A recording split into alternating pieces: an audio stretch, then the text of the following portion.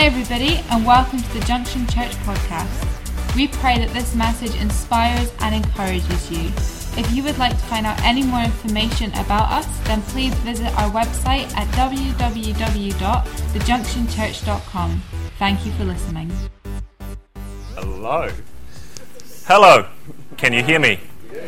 Through the mic as well. Thank you so much, Kevin, for that introduction.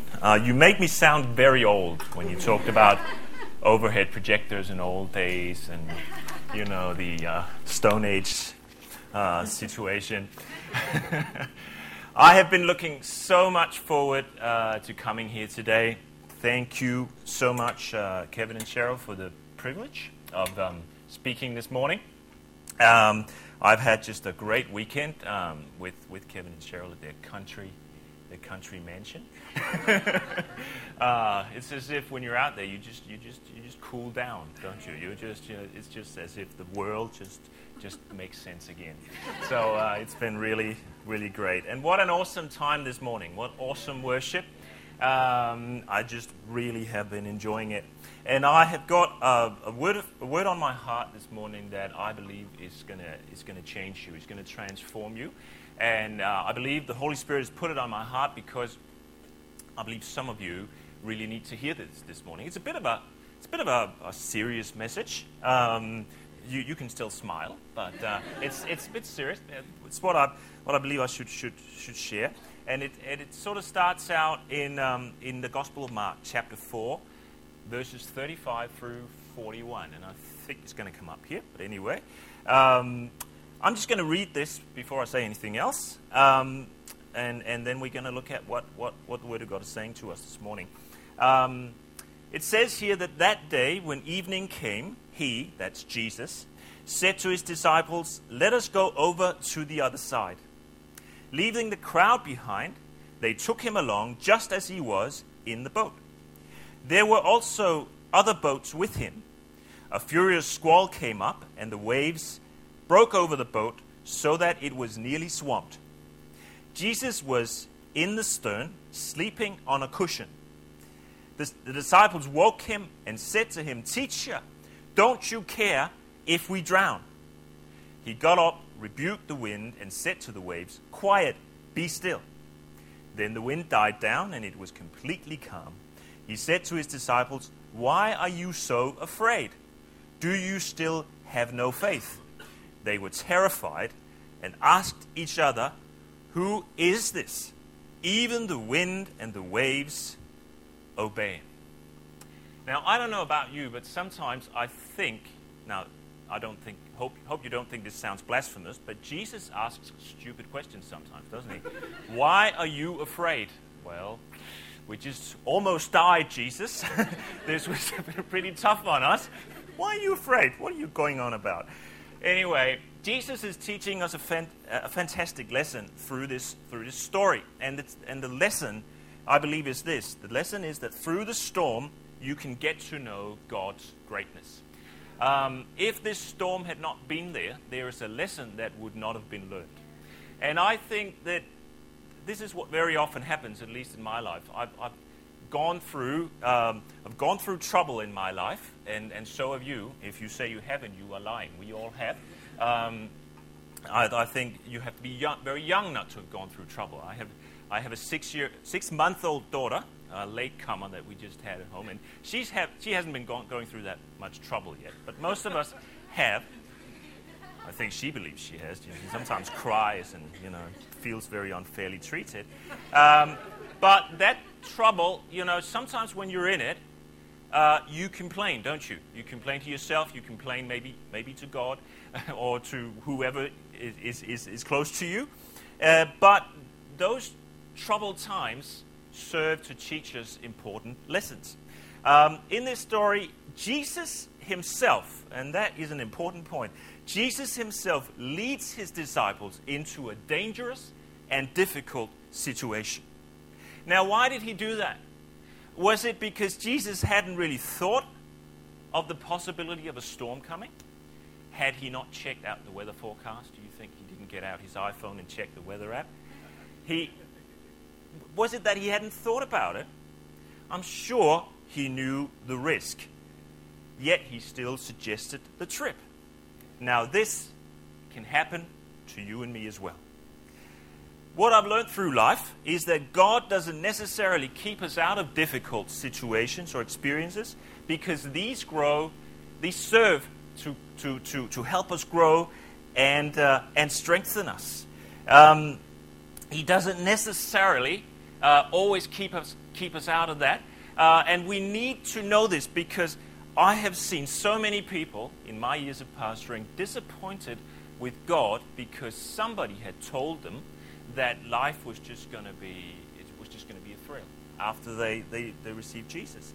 But God does this. He leads us into situations. Sometimes I have the feeling that we as Christians are led into even tougher situations sometimes than other people are. You know, I think every Christian, at least every pastor, has sometimes thought, well, wouldn't it be easier just to have a normal life? Have you done that, Kevin? Just thought, it would be a lot easier. Yeah. Just travel around the world all the time and enjoy life instead. But let's be honest. Most of us need a kick in the butt sometimes, don't we? We need, at least I do. Now, my wife does the kicking, but we, especially cautious people like me. I don't know if who in here is. I'm a very cautious person. Maybe you are too. We're very different. How many of you have ever done a bungee jump or a tower jump? How many of you have done that? Very few. I'm relieved, because I am sure that if I was ever to do that, it would only happen if somebody pushed me. There would have to be someone there pushing me. I would just not do that myself. I would not jump in. Jump from the edge. And sometimes we need that. In my life, for me to step out, to step out into situations, God needs to kick me in the butt. Can I say butt? Or is that one of those English words that you can't? That's fine. Okay. All right. What happens is that, so many non-English speaking preachers they just mess up in English-speaking countries because they use some of these words that you just don't use in church. But maybe I will later. And if I do, if I'm really naughty, I can't help it. But then when it comes to naughtiness, you're used to it here, I think, when it comes to preaching. No doubt the disciples learned something from this situation that they could not have learned had they not been thrown into this dramatic situation. I sometimes wonder, if you're a Christian, maybe you've had these thoughts too. What would my life have been like if I hadn't become a Christian? You ever thought about that? And I know I would probably have been an accountant. I actually do accounting besides pastoring, but that's all I would be. I would actually just be very cautious and just work with little details and be very safe. And if God hadn't come into my life, I would never have actually taken a chance. And we just need God to do that. So that's what He does in this situation. So why did the disciples end up in this situation? It was because they were followers of Jesus. They were with Jesus, and He said, let's cross over to the other side. It doesn't actually say why. It just says let's cross over. Let's do that. And sometimes God just leads us into situations that just include danger. It just includes risk.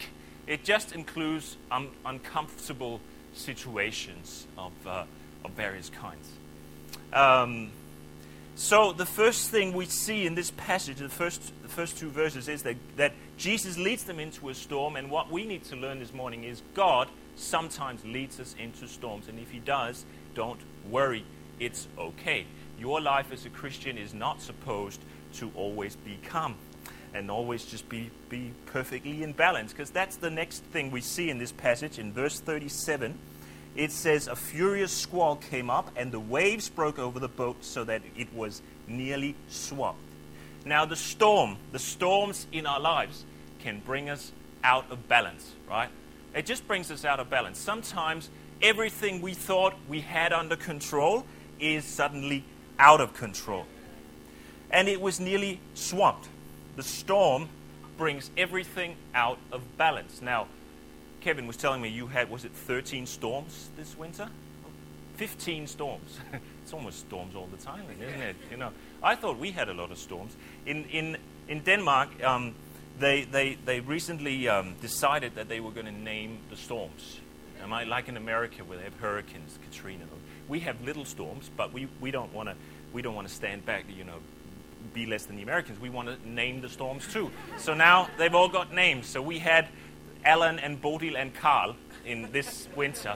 These storms, just little storms, but to us they're really big. You know, they're really, you know, but they're big enough for everything to come out of balance. If you turn on the news, it's all about the storm.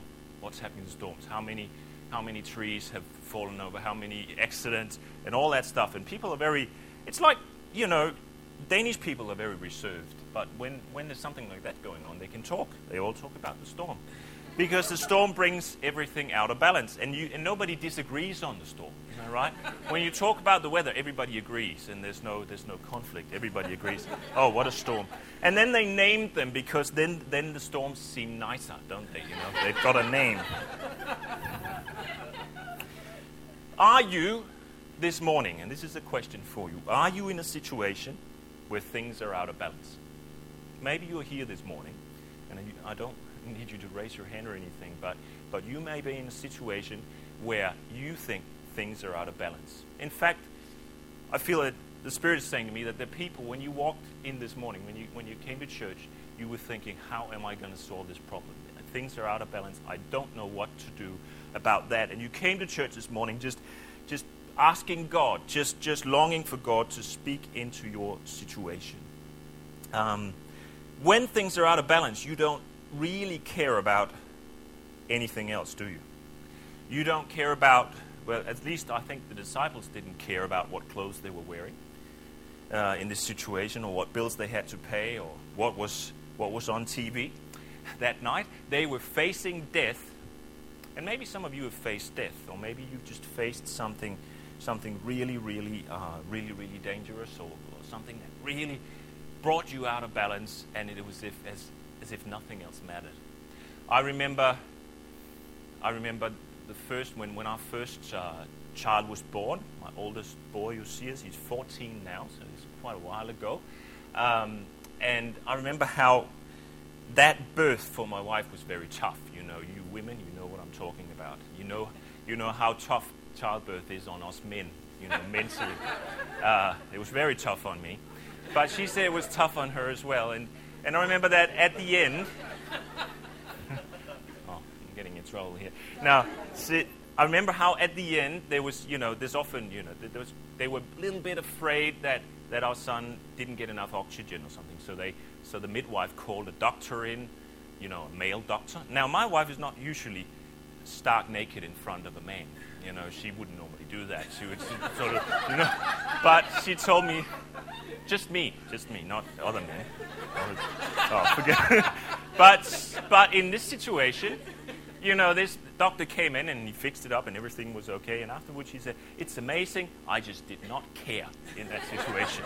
I did not care because she was out of balance. I tell you, she was out of balance.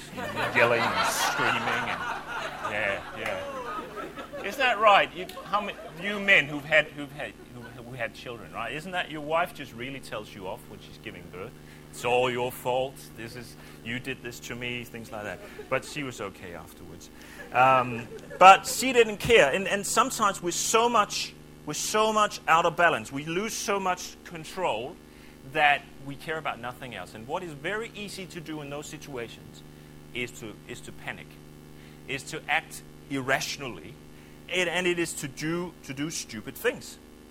We tend to react in a panicking and irrational way. But if the reason we're in the storm is because we're following Jesus, there is no reason to fear. That is why Jesus says, "Why were you afraid?" Well, they seemed to think they had a reason to be afraid. But there is no reason to fear.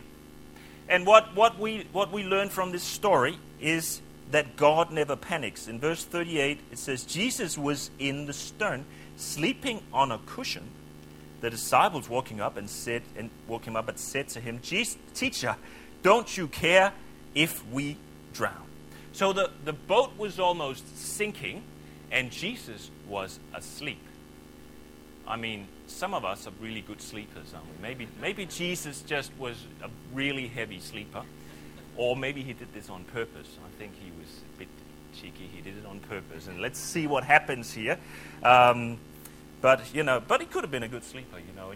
In Denmark, we have this expression. We talk about A people and B people. Do you do that over here? No. Okay, I've got to explain it then.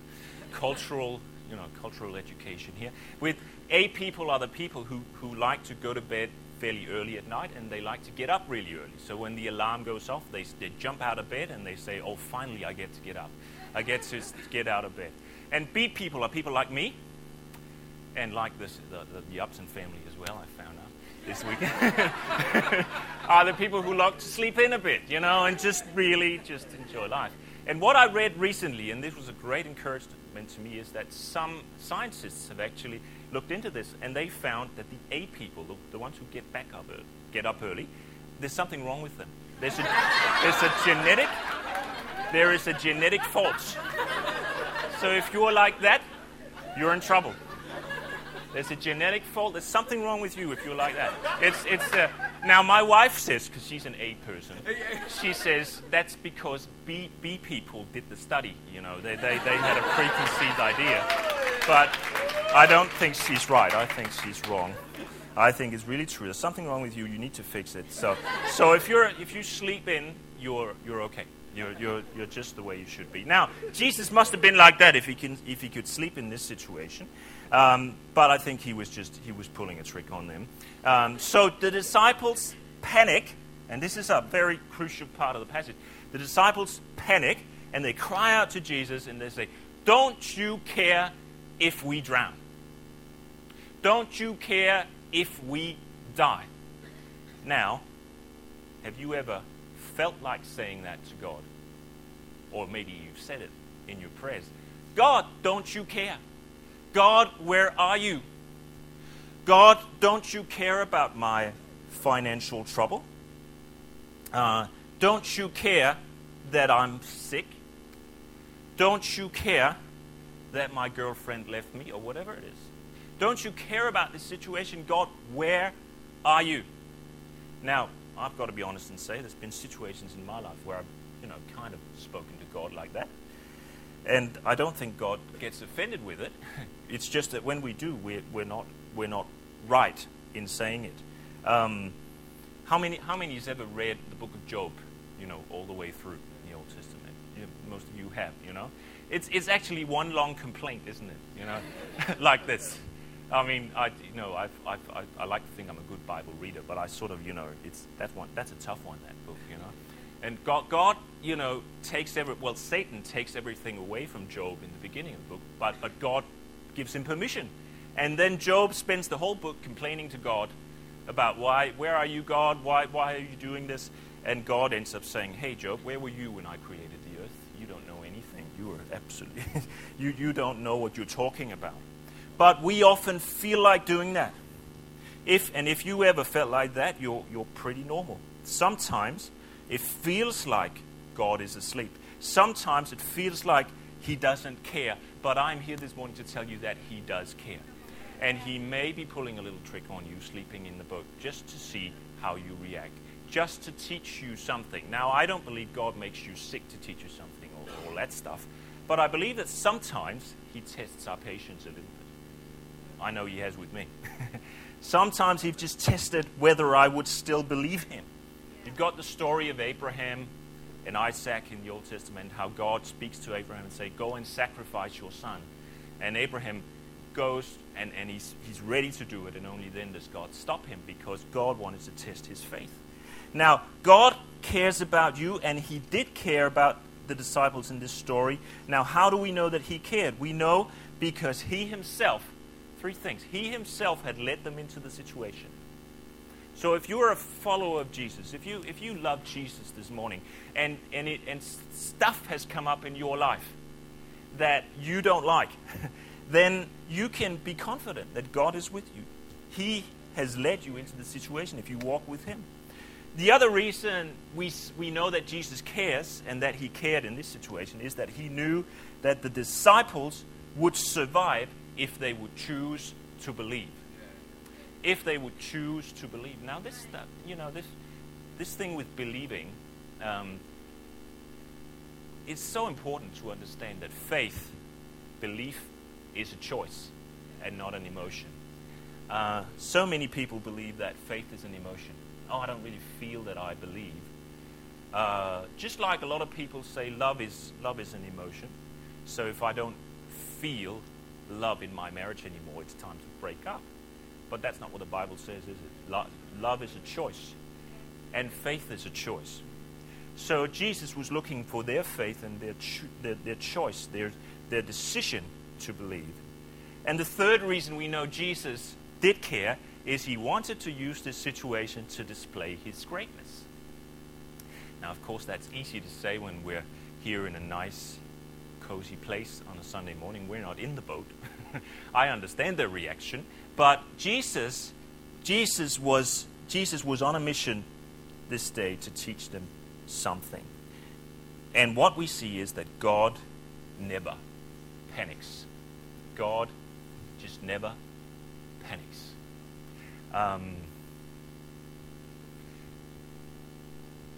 If we continue to the next verses, 39 and 40, we see the reaction of Jesus. They said, "Teacher, don't you care if we drown?"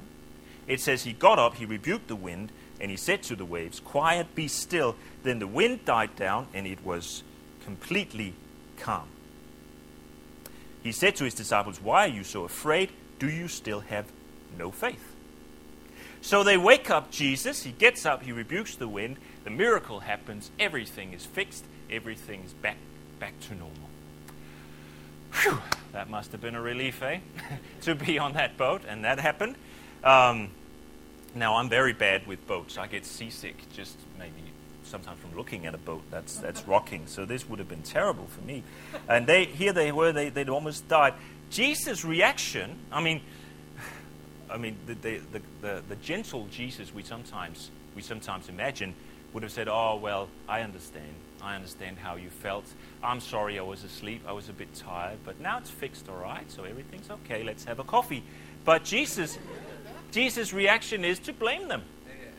What are you going on about? Why are you afraid? Have you no faith? What's wrong with you?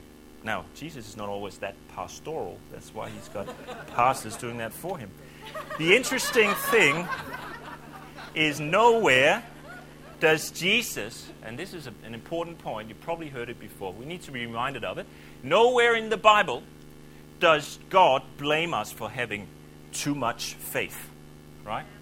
Nowhere does it say that. Oh, you had too much faith. Now, cool down. It always says you have too little faith. We have too little faith because we are people, and there's a limit to us that God doesn't have. But to paraphrase a little bit what Jesus is saying, he's really saying, you didn't actually need to wake me up. If you had trusted in me, you would have calmed the storm yourselves. Isn't that right? That's what I'm reading. Yeah. You may disagree, but not right now, because that would be a mess. You can tell me afterwards. But that's my theology, and I think it's pretty sound. That is what Jesus is saying. Now, have you no faith? I mean, I was asleep. I was just enjoying myself. You didn't need me. But they managed to get him to wake up, and he does it. So often we find ourselves in situations, we want to wake up Jesus, and we want to shout at him and say, "Don't you care, Jesus?" We want Jesus to supernaturally intervene in our lives here and now. But this story shows us that at times it's actually possible to get Jesus to do that, even though we don't need to. We can cry out to Jesus, and he sometimes wakes up, even though he doesn't have to. But what it also teaches us is that your faith can calm the storm. Your faith can calm the storm. Now, I'm a great believer in prayer. I'm a great believer of fasting. But sometimes you don't actually need to pray and fast for a long time in a situation like that. You just need to believe God. You just need to trust in him. You just need to believe that you are actually in his plan. Because before anything else, God is looking for our faith. He's looking for our belief. He's looking for our trust in Him, to see if we trust in Him. That is His foremost agenda.